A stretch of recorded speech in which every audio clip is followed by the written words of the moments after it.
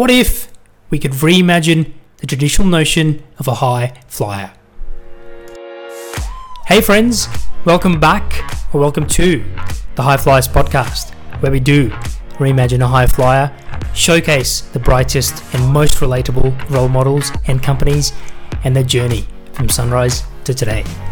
As one of the premier products in our Curiosity Centre lineup, providing on-demand intelligence featuring Olympic athletes, business and cultural leaders, students, journalists, investors, founders, and more from around the world to help you be 1% better every single day.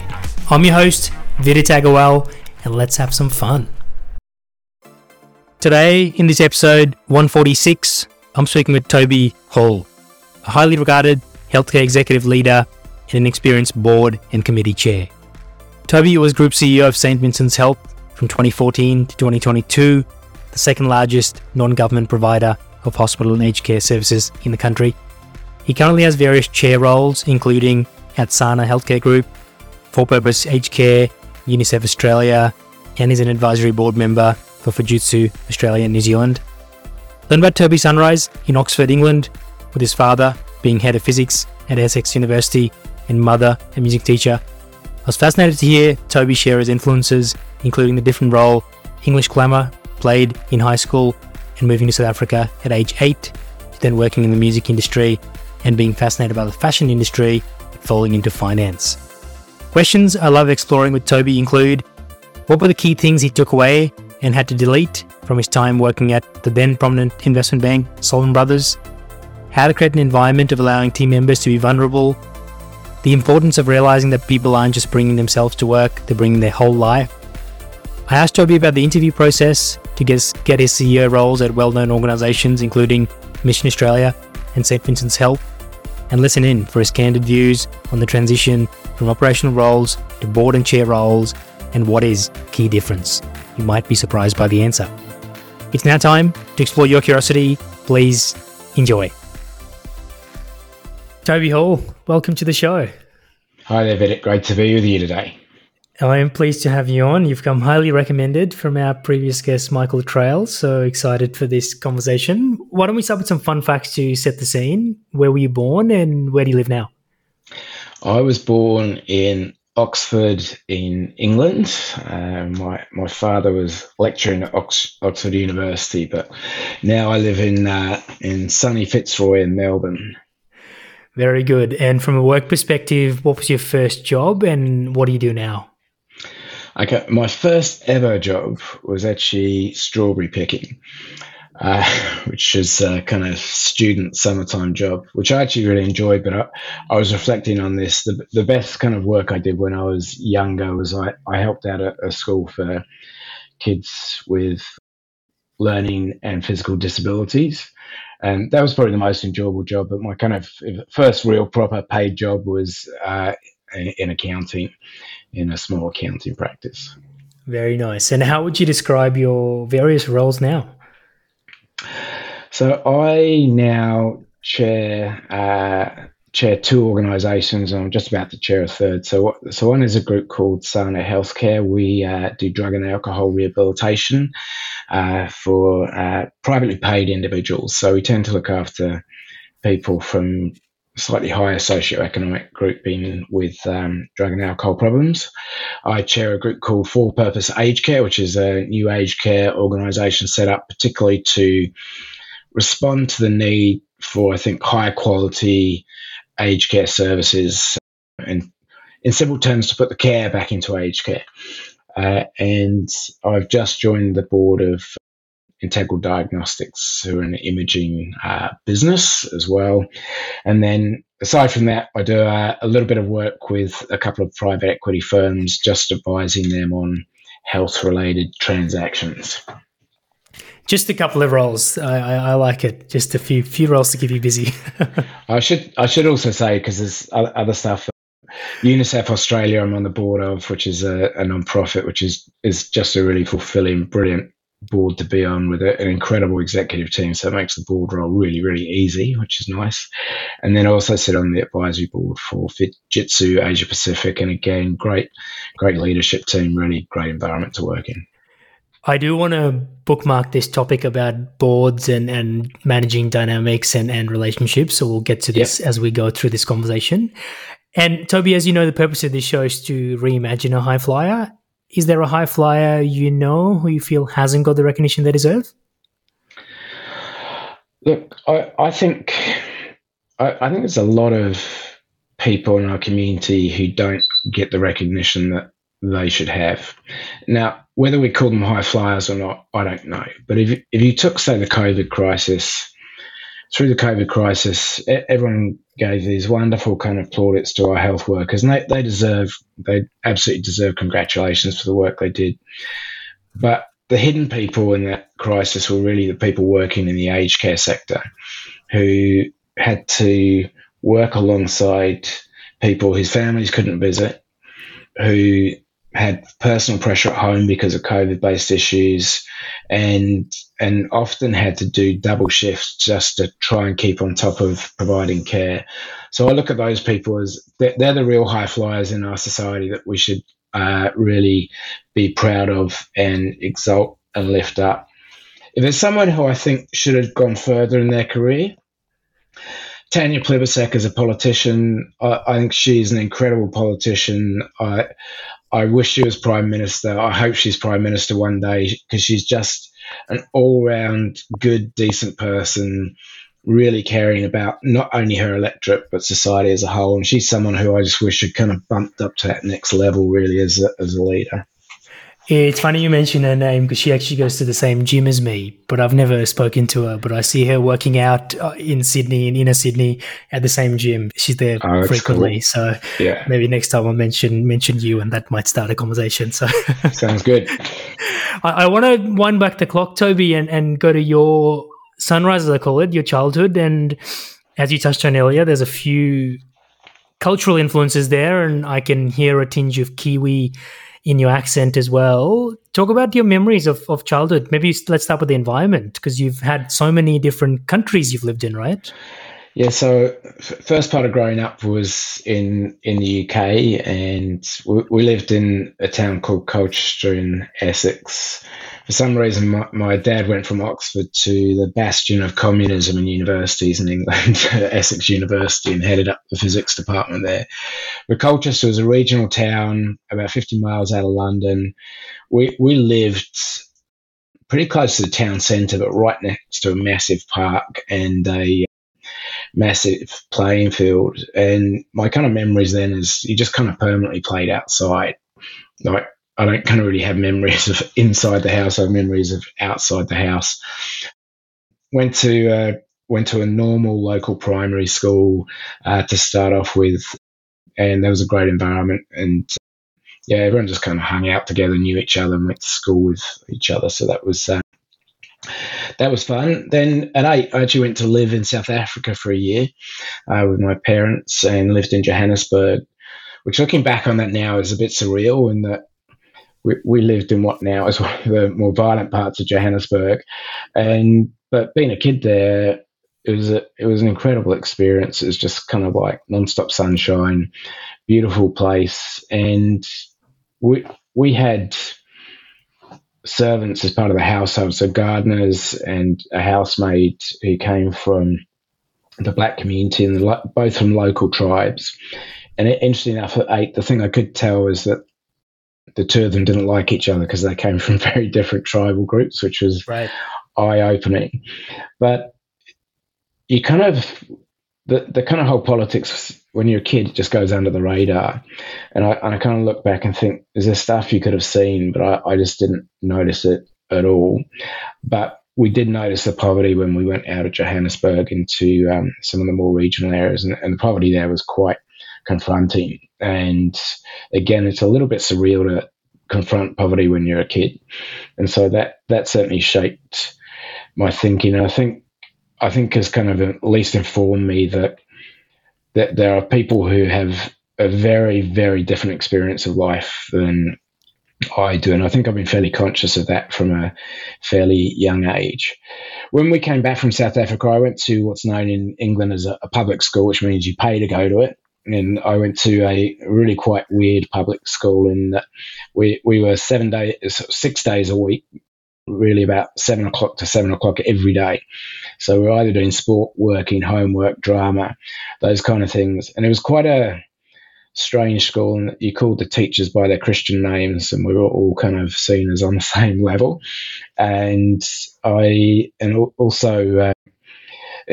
also really it focused more on self-learning. So things like grammar were just totally unimportant. We didn't do grammar. Spelling didn't matter too much. It was quite kind of a different environment, which sometimes still gives me problems today because my written reports and grammar are not quite as good as they could be. So I sometimes have to fall back on people to help with that. So was English just not a focus in school? It just wasn't important. They kind of took the view that learning was more important than getting the grammar and the kind of technical English right. And so it was quite a different school environment. But what it kind of gave me was that for most people, they went to school and had this kind of model of hierarchy. And so you had kind of prefect hierarchy, teaching hierarchy, headmaster hierarchy, whereas they actually created this total level playing field where that hierarchy concept was really not important and people were treated as equal. So it was a little bit strange, but it meant two things. I mean, I've never been very good at the kind of the respecting authority quite as well as I should do. But also they kind of gave you permission to question almost everything, including teachers and including what we were learning. And actually that's a great trait to have, because a lot of education is about learn, write, repeat, and not question. And that one of the things at that school, which is great, is they really taught you to question things. And so I enjoyed that side of things incredibly at schools. Wow, there's so many influences that you had at such an early age that I'm sure shapes you in many ways now. The one around the moves around countries, how do you look back on that now? Do you find that helps you connect with people a lot faster, where you just had to do that as a kid, where you had to go into new environments, not just within Australia, but as you said, different countries with different political structures and different cultures? I think what it did for me is you learn to adapt really quickly. And in fact, it's interesting, from a career point of view, I've worked in quite different organisations with really different mission focuses. I've tended to work in organisations that have got a clear purpose, but often quite different outlooks. And what you learn by moving around is you learn to adapt. You have to learn to understand what is the local culture, what are the things around you which are different, how do you kind of work with those and adapt to them and live within that culture. And like, for instance, going to South Africa, I mean, the school system there is outrageous in terms of discipline compared to what I had in England. Like you put 1 foot out of line in South Africa, you get him smacked over the hand with a ruler, and do too much wrong, you go to the headmaster, get caned. And so you kind of learn suddenly, where there's a whole new level of kind of behavioural expectations you have to adapt to.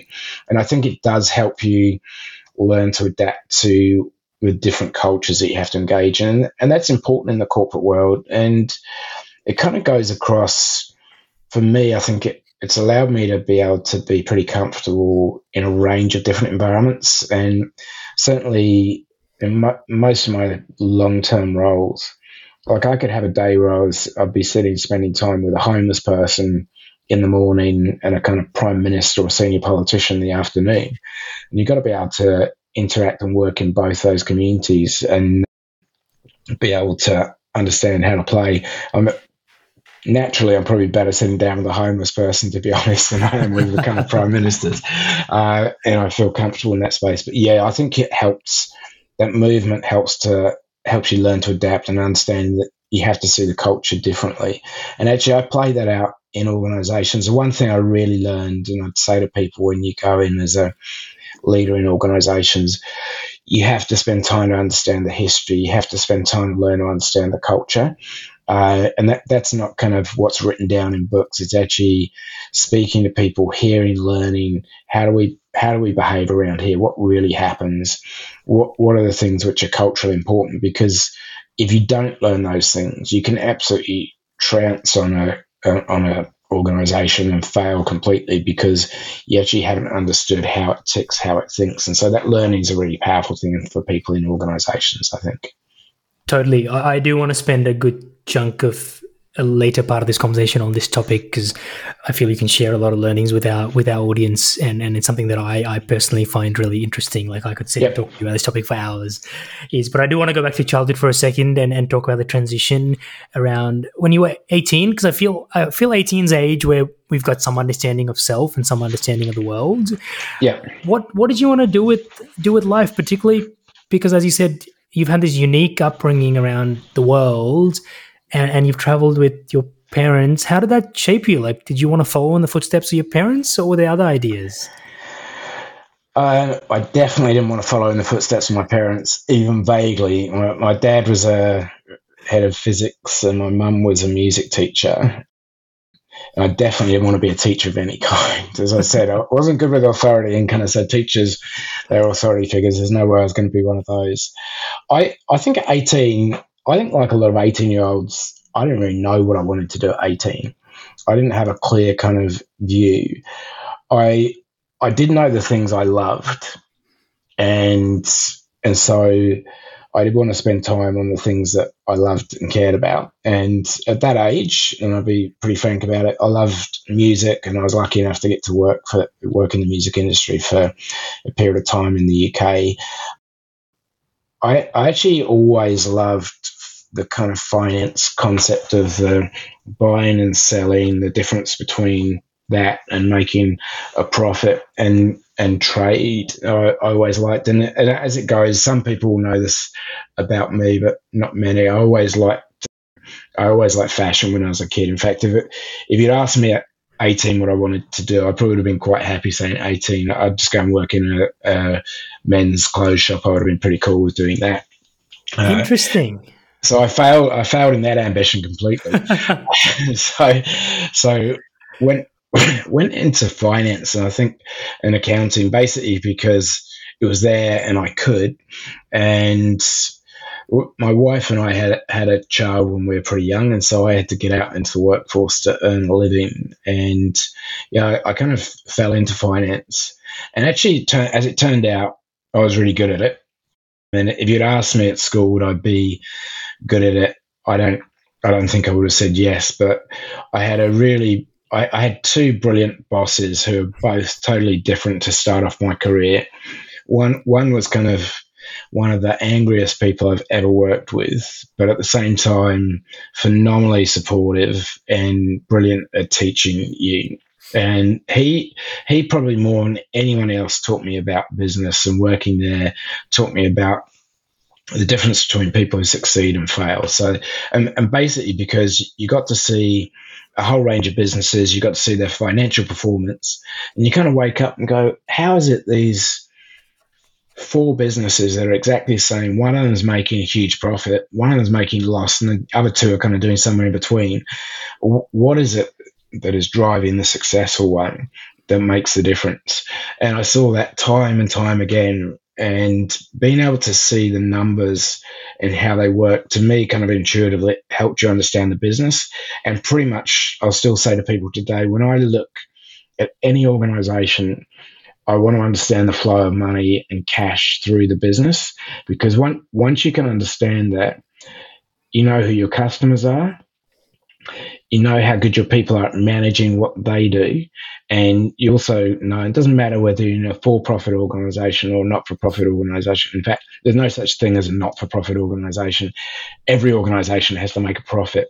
And once you understand that flow, you've then got a hope of structuring the business successfully to achieve. And so I learned a lot in that first accounting and finance business, and then went into Salomon Brothers, an investment bank, in the finance team, and learned a lot about people there, and had a brilliant manager who basically was like, if you can do something, I'll give you the job, and if you're ready to go to the next level, I'll give you the job, and if you just keep doing, I'll keep pushing you as far as you can go. And in a really short period of time, I was looking after probably way more responsibility than a traditional English style organization would allow me to do, just because she gave me the leeway to do it. I did it well.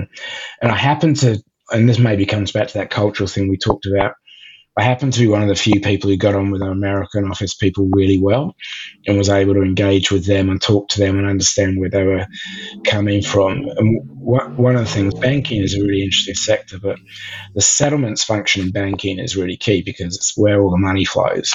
And you want to know where your money flows in banking.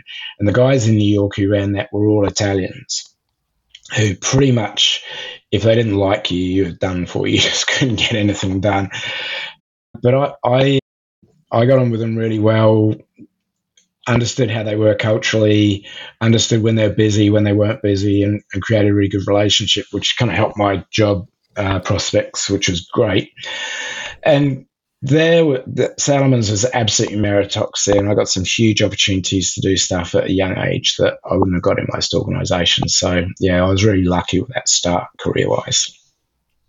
Toby, I could just listen to you speak all day, but I'm sorry, I do need to ask you questions. Otherwise, I could just go on this storytelling listening with you, which is fantastic. And I love how you're recounting particular examples. I would love to double click on that Salomon Brothers time, because that was something Paul, who you connected me, mentioned that it was a really interesting period, but I don't want to go into the company itself, but what did you take from that as you left? And maybe the framing here is, what did you have to delete from your mind from that experience, and what did you carry into your future roles? Yeah, so deleting from my mind is really interesting because when you work at an organisation like that, you buy into the hype. And at the time, the hype was, this is the world's leading investment bank. We're the smartest, the brightest.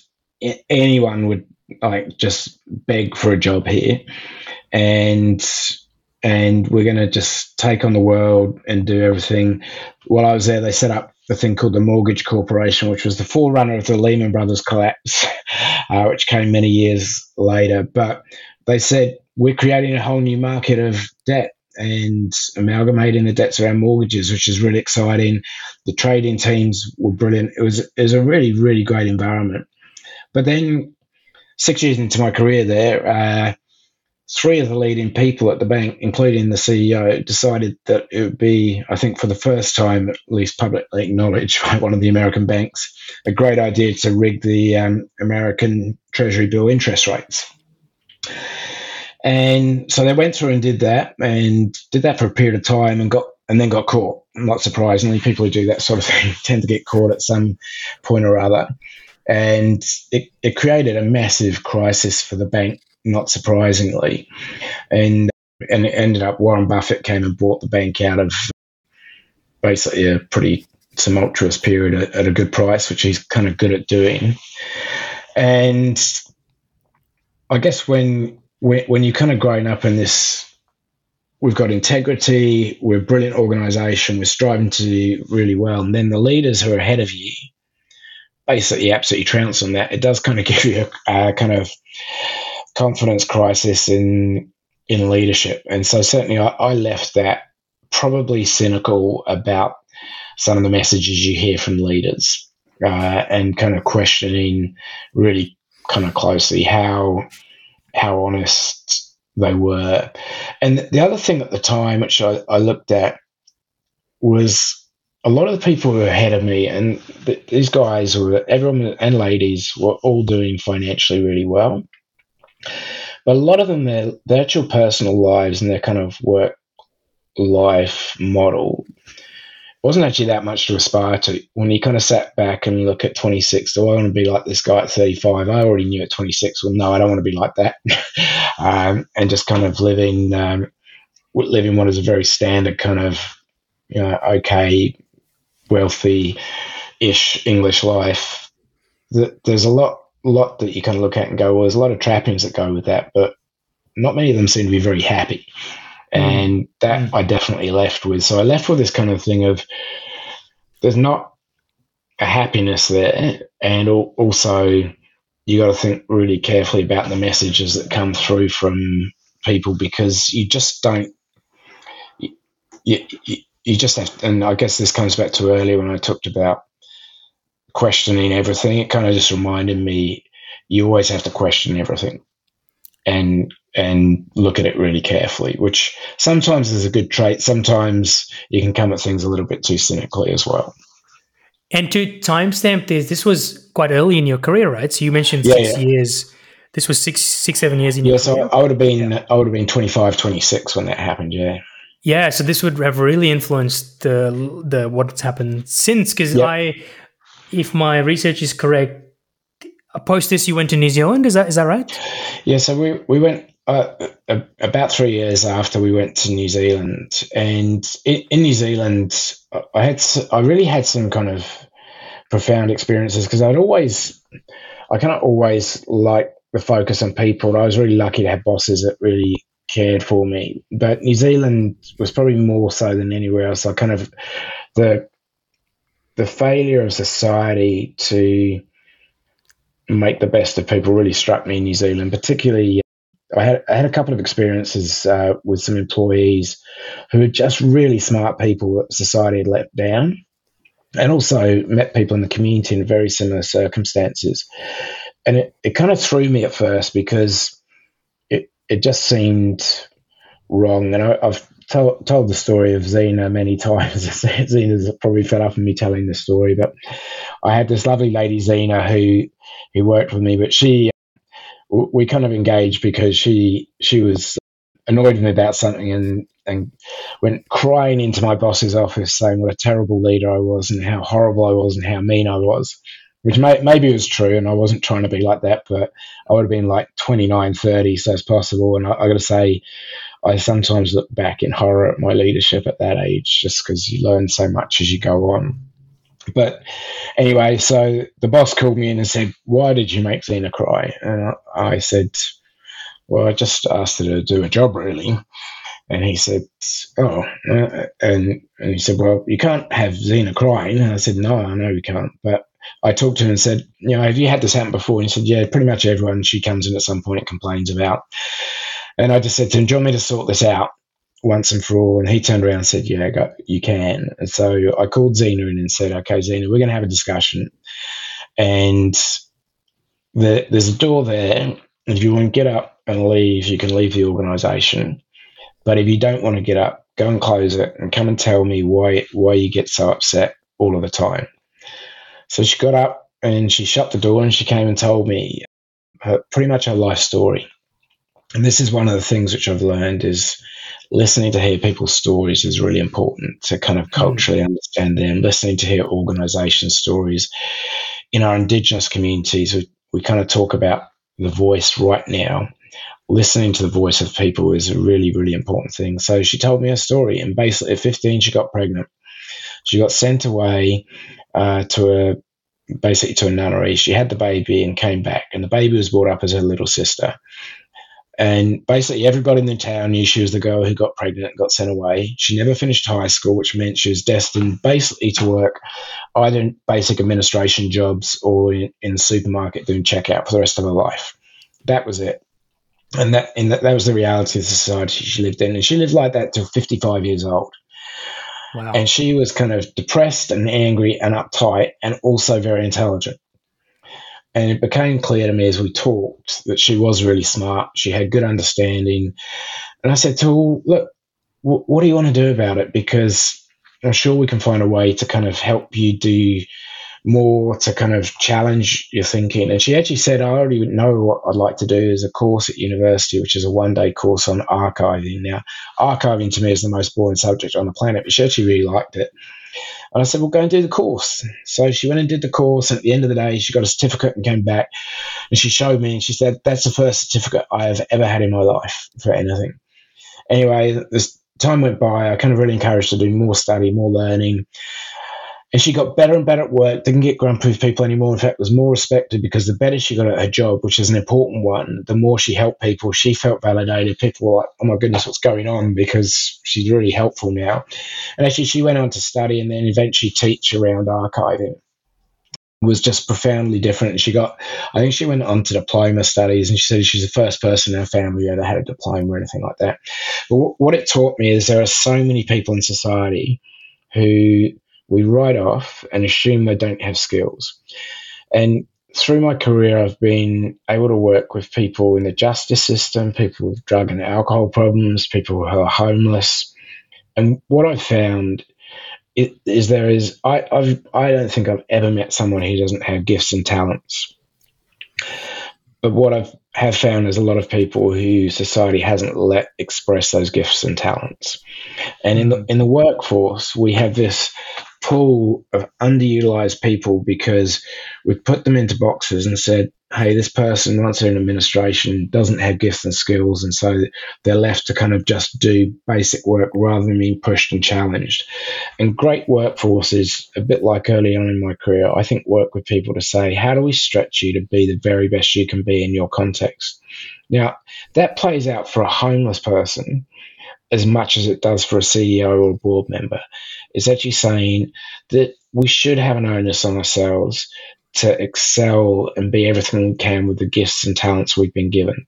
Now, for each person, those gifts and talents are different, but my experience is there's way more talent in society than is shown because the way organizations are constructed, the model we have doesn't let people shine in the areas that they're skilled at.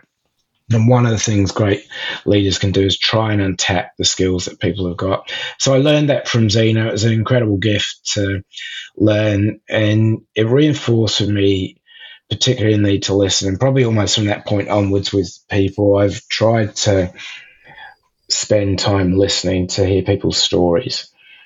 Because when you hear people's stories, you can help understand them and who they are. And I've had this debate a lot around leadership teams, because my leadership teams would always start with check-ins on how are you personally? How's the story of your life going? What's working? What's not working? Can I ask on that, how do you get authentic answers? Because I've done this as well, where you fall into a trap of going, Toby, how are you? And you go, good. What about you? And I go, good. And you just get on with your day. How do you get authentic answers in a team meeting where people don't want to open up? I think some of it is creating the environment and being vulnerable yourself. And so as a leader, you have to be prepared to be vulnerable. As a person, there's a ton of stuff I'm really, really strong at and good at. And I'm really lucky from that point of view, but there's a whole lot more that I'm useless at.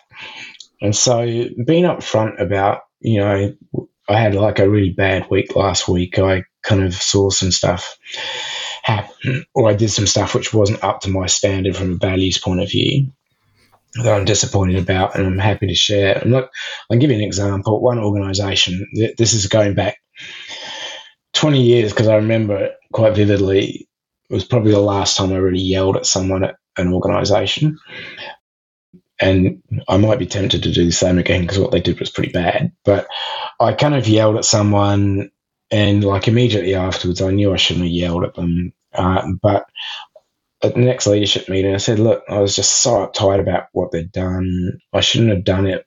It's not kind of how you want to be from a values point of view, but I did that.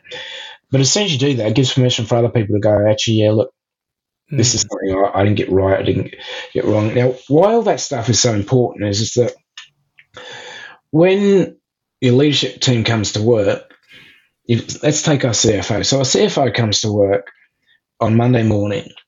What's really coming to work is a CFO with their kind of head switched on, but it might be a kid sitting at home who's just a nightmare, having really big problems at school. It might be their mum's just about to die or go into hospital or got to go into aged care. It might be their dog just got knocked over. I don't know what's going on in life. But when they come in on Monday morning, they're not just bringing themselves, they're bringing their whole life. And if you don't have some context of that whole life, it's really difficult to manage them when they're going through a difficult circumstance. And a lot of places you wake up and go, oh, why is the CFO being really crap this week? He hasn't kind of been on his game. It's just not really happening. But if you know them well enough to be able to share, hey, what's going on in life, then you understand, okay, I got to give some leeway and latitude to them because of what's happened over the last few days, and maybe I'm going to have to do that for the next couple of months. And it allows you to say, that's okay. And if you need help, let's work out how to support you through this period of time. But if you don't have that understanding, you just kind of look and go, oh, that person's not performing. I feel on that, one of the unspoken parts of that is you as the leader in that example, you have to be in a headspace where you are good and life outside of work is good and you're getting your sleep and eat and what have you. How have you found that? Because even just the way you're talking, there's a level of calmness and groundedness there, but I'm sure there's periods where you're in back-to-back meetings and you're context switching and your kids need to be picked up, but you can't think outward. How do you manage those times? Can you now spot them in yourself?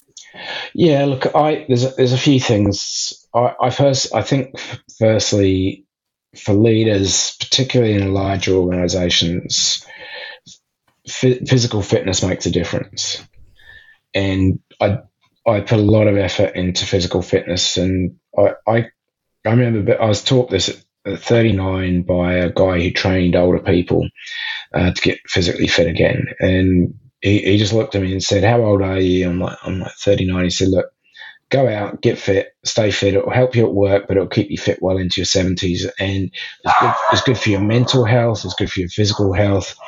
So I put a lot of focus on that. I run mostly. That's my kind of biggest exercise. I love to do that.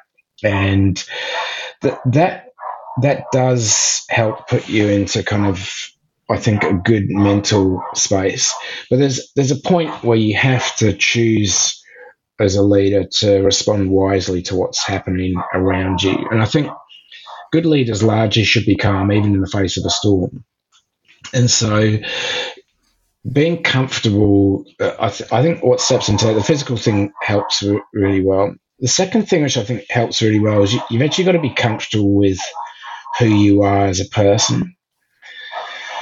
And if you've got that comfort as who you are as a person, I think that makes a big difference in terms of how you lead, because when you're at a very busy time, things are going crazy, you don't have to second guess yourself about, is everything going to be okay? Are we going to get through this? Because you kind of know you're going to get through it. And so you have to say, well, look, I'll take what's in front of me now, but I'll take it in a measured kind of balanced way and actually know that we're going to land and it will be okay, and the issues that are in front of us will go away. One of the best pieces of advice I got from the mentor, in fact, it's a guy, Phil Cronican, who's at National Australia Bank. He said to me, when you're looking at issues as a leader, just stop and look and say, am I going to care about this in 5 years' time? Yeah. Because there's so many little crises that we look at today, which we kind of blow up into this massive issue that, to be honest, we won't even care about in a month's time, let alone about in 5 years' time. And so we have to be able to step in and say, what is the context of this situation? Now, if it's a situation that is going to be a problem in 5 years' time, then you want to think long and hard about it. You don't necessarily want to panic, but you want to think long and hard about it. But it also means that some of the smaller irritants that kind of can get to you as a leader, you can just switch off from, because you can actually say, this really doesn't matter. It's not going to be a problem. It's going to move. Time will move. We'll move on. We won't think about this. And look, a classic example, through COVID, I would have worked pretty much 7 days a week for 3 months non-stop at the start of COVID, and long hours. But through that, I think I actually continued to exercise through that.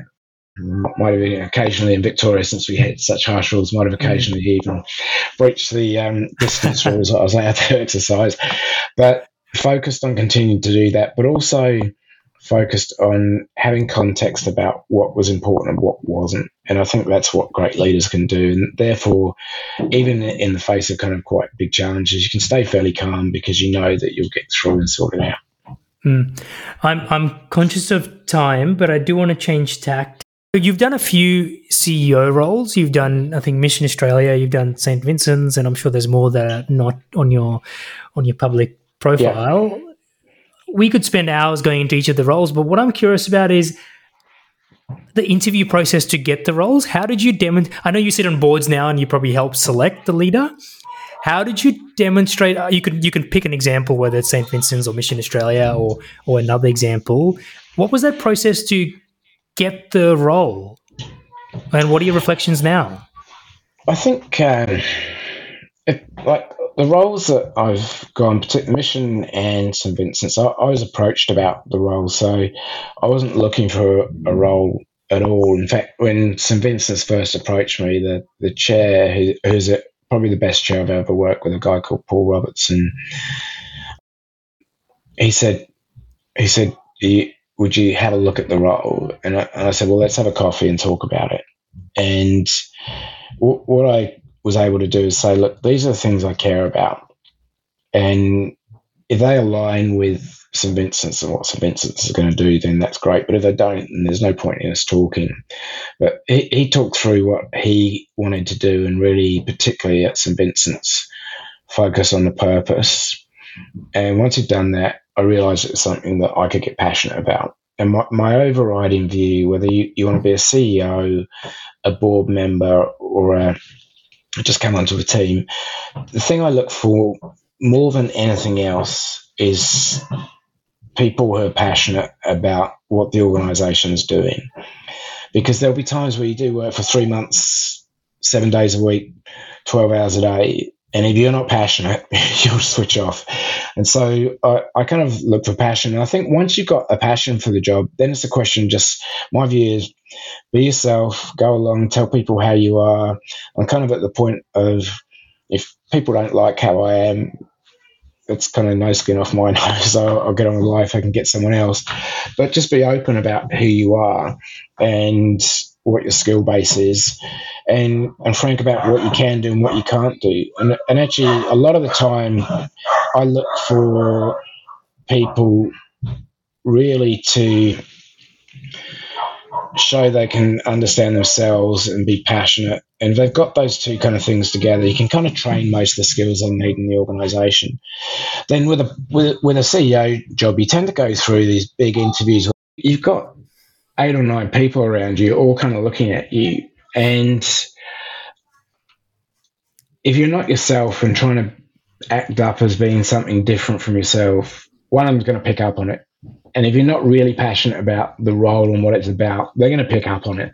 And so my kind of view is just go in, be yourself, be comfortable with what you're good at and what you're not good at. You don't need to kind of give any kind of story on you can do all the stuff that you can't do, and talk about what you really care about. And a lot of time, I think boards are looking for people who've got a drive and a passion. And so you need to be able to do that. CEO's got to be able to carry the organisation. And so you have to be able to story tell as well. And being able to story tell in that group environment is important. So I've always kind of taken the view being able to share stories is important. And also, like, not getting thrown by things which, like, sometimes you'll get curly questions, and you just have to kind of learn to take those.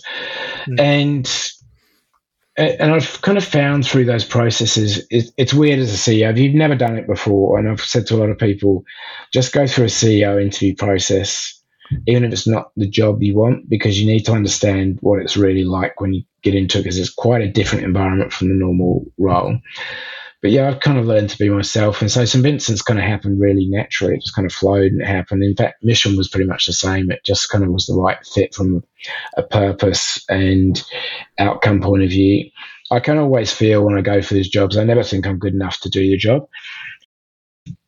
As a CEO, I'm always kind of like perplexed why anyone would give me the job to do it, but somehow they're stupid enough to give me the job.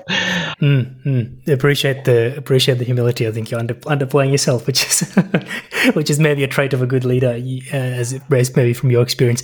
Two follow-ups to that, and maybe you can decide which one you want to answer. They're kind of in the same vein of learning. One is what's evident from your transitions is you've transitioned industries, like Mission to St. Vincent's. It's 2 different industries. Sure, the CEO role, there's, I'm sure your answer will have crossover, but there's 2 industries.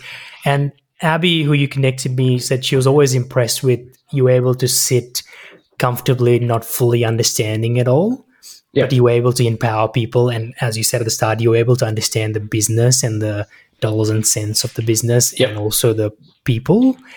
What have you learned about going into a new environment and understanding the problem and building a solution around it? So I got kind of a simple kind of way of doing this. The first thing is you have to do research on the businesses that you're going into. Before you start? Yeah, absolutely, before you start. So my approach has always been go and research to death the organisation, the field it's working in and the work it's doing. So I can tell you at St Vincent's, I spent 2 months going through looking at best practice globally on healthcare, what was happening around the world, in Europe and America, in the healthcare world, what were the traits that were being followed, what were the trends, what was starting to happen, what were the kind of really intellectual global thinkers looking at in healthcare. So I kind of understood the macro level of the space. I then spent time and actually deliberately sought out some people who are working in the healthcare space to say, can you help me understand some of the dynamics around this at St Vincent? I remember one of them has said to me at St Vincent's, you shouldn't go there, you're crazy going there, there's too much cultural turnaround to do. But we managed to do the cultural turnaround, which was great. But spending time with people who understand the sector, and then talking to people who are important in the space, so people in politics, people in the kind of sector bodies, just to kind of understand what's the view of the place. And you've got to do that research. Once I've done that, the next thing I do is when I go into an organisation, I invariably want to spend time with frontline workers. And literally, I think at St Vincent's, I spent probably the first 10 to 12 weeks with frontline workers like nurses, people in the aged care space, frontline managers, to understand the organisation dynamic at their level. Because my general experience is they understand the true culture of the organisation. They embody whatever the true culture is. And it's them who make the net promoter scores. It's them who make the profits. And it's them who usually understand every failed, dumb idea that some chief executive had in the past. And so I spent a lot of time at the front line to understand the culture, how the thinking is, to before I'd make any decision, because it's naive and stupid to kind of think you can just go in, have an agenda and do a turnaround without doing that. So I spent a lot of time doing that. From that point onwards, then I think this comes down to the kind of discussion we had about listening to people. Listening to the experts in the field, so listening to doctors, listening to people in the field and hearing their experience and trying to learn and ingrain as much as you can. I'm kind of lucky in that I've got a fairly good memory, so once I kind of had the discussion with people, it sticks with me quite well. That process, I think, is really important when you come into a new organisation. And at some point you can start to build what I say is a hypothesis of this is where we should head and this is where we should change. This is what's working in this environment, in this organisation. But actually, this is maybe the problem that we need to fix. And with that hypothesis, spend time talking to people about it. Say, does this sound right? Does it gel with you in terms of discussions? And even going back to some of the people on the front line and saying, hey, this is what I'm thinking. So I've always put that time and effort in. And ironically, it's interesting, like literally within 2 years of being at St Vincent's, I was going to speak on health conferences on the kind of requirements for the health system in Australia, alongside people who've been speaking for 20 years. And what I'd say is a lot of people in their industries are lazy. I know this sounds really tough, but they don't do the effort, they don't do the research, they don't look at what's happening around the globe, they don't look at what best practice is, they don't look at their competitors to say, well, what are they doing that's better than us? What are they doing that's different from us? Why are they having an impact? You've got to kind of constantly be curious and constantly question everything. And this kind of goes back probably right to the permission that early school days to question everything. And like my kind of view is even when you might have had a brilliant year as an organization, might be the best year in history, you've done stuff so well and everyone's pumped and really we've achieved so much. That's the point we need to turn around and say, all right, what can we improve? What can we do differently? And how do we get to the next stage of how we can be? And that drive kind of plays out for organizations, it plays out for individuals to say permanently, we should be pushing to say, what's the next thing I can do? What's the next opportunity? How can I stretch myself some more? And I think having that mentality of belief and questioning is really vital.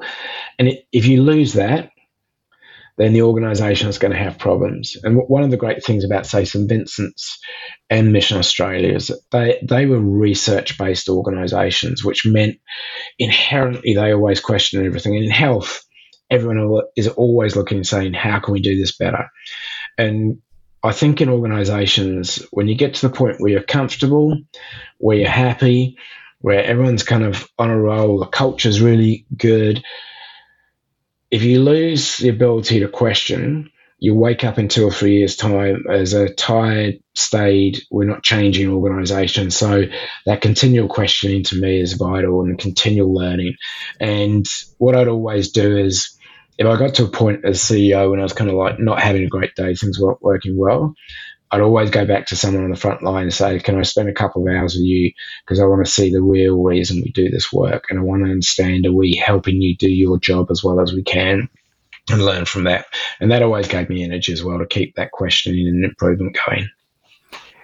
Great insights. I've got so many topics to cover, but maybe the last one that we can go into before we move to rapid fire is transitioning from operational roles to board and chair roles, where I haven't done it. I'm much younger than you, but I have heard people say that it takes a while, where they're used to being at the wheel and then you're kind of at the back being a spectator and a commentator. Take us inside that the first time I don't know if it was post St. Vincent's or if you had a period in between, when you got your first chair or board role and you stepped away from operationally managing a business. Yeah, I actually see in some ways, I think the chair role and board roles are not that different from CEOs who do their job really well. In that, what you should be doing is empowering other people to get on and do their work really well. You should be looking for experts who can deliver outcomes alongside you, and you should be creating an environment where you can help them thrive and do well, and also accept questions and challenge.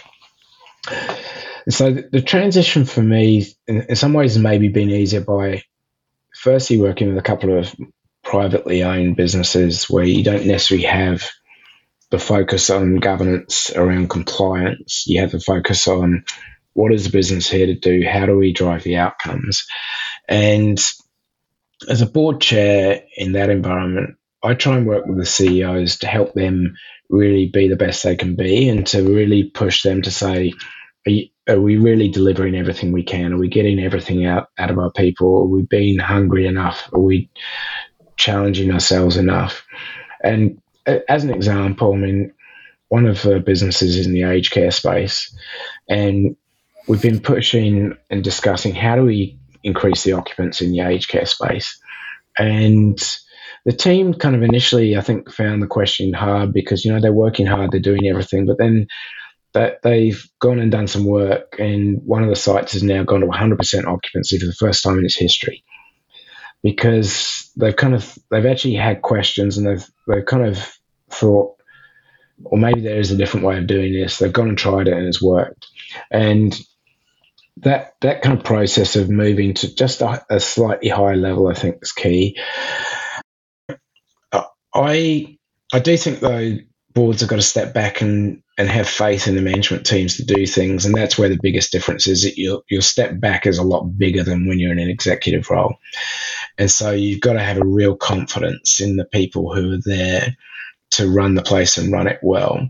And I always kind of taken the view that I'll give any organisation a team member as much latitude as possible to succeed. And if they're succeeding, I just let them get on and do that. And to be honest, get out of their way and just let them do well. And I think that's the same on a board. But then there's times where boards do have to step in and say, hey, why are we not delivering what we expected? Why are we off strategy? Do we need to do things differently? Does the team need help? And so I haven't found it too difficult a transition. That's easy for me to say. It might be the people who work with me look at it very differently. But hopefully, I think what I'd say as a board member and a chair, I kind of hope to say to people, I just want you to be kind of making sure that we're really delivering and being the best we can be, and that you're being the best you can be. And if that's happening, then I think that's all you can ask for, really.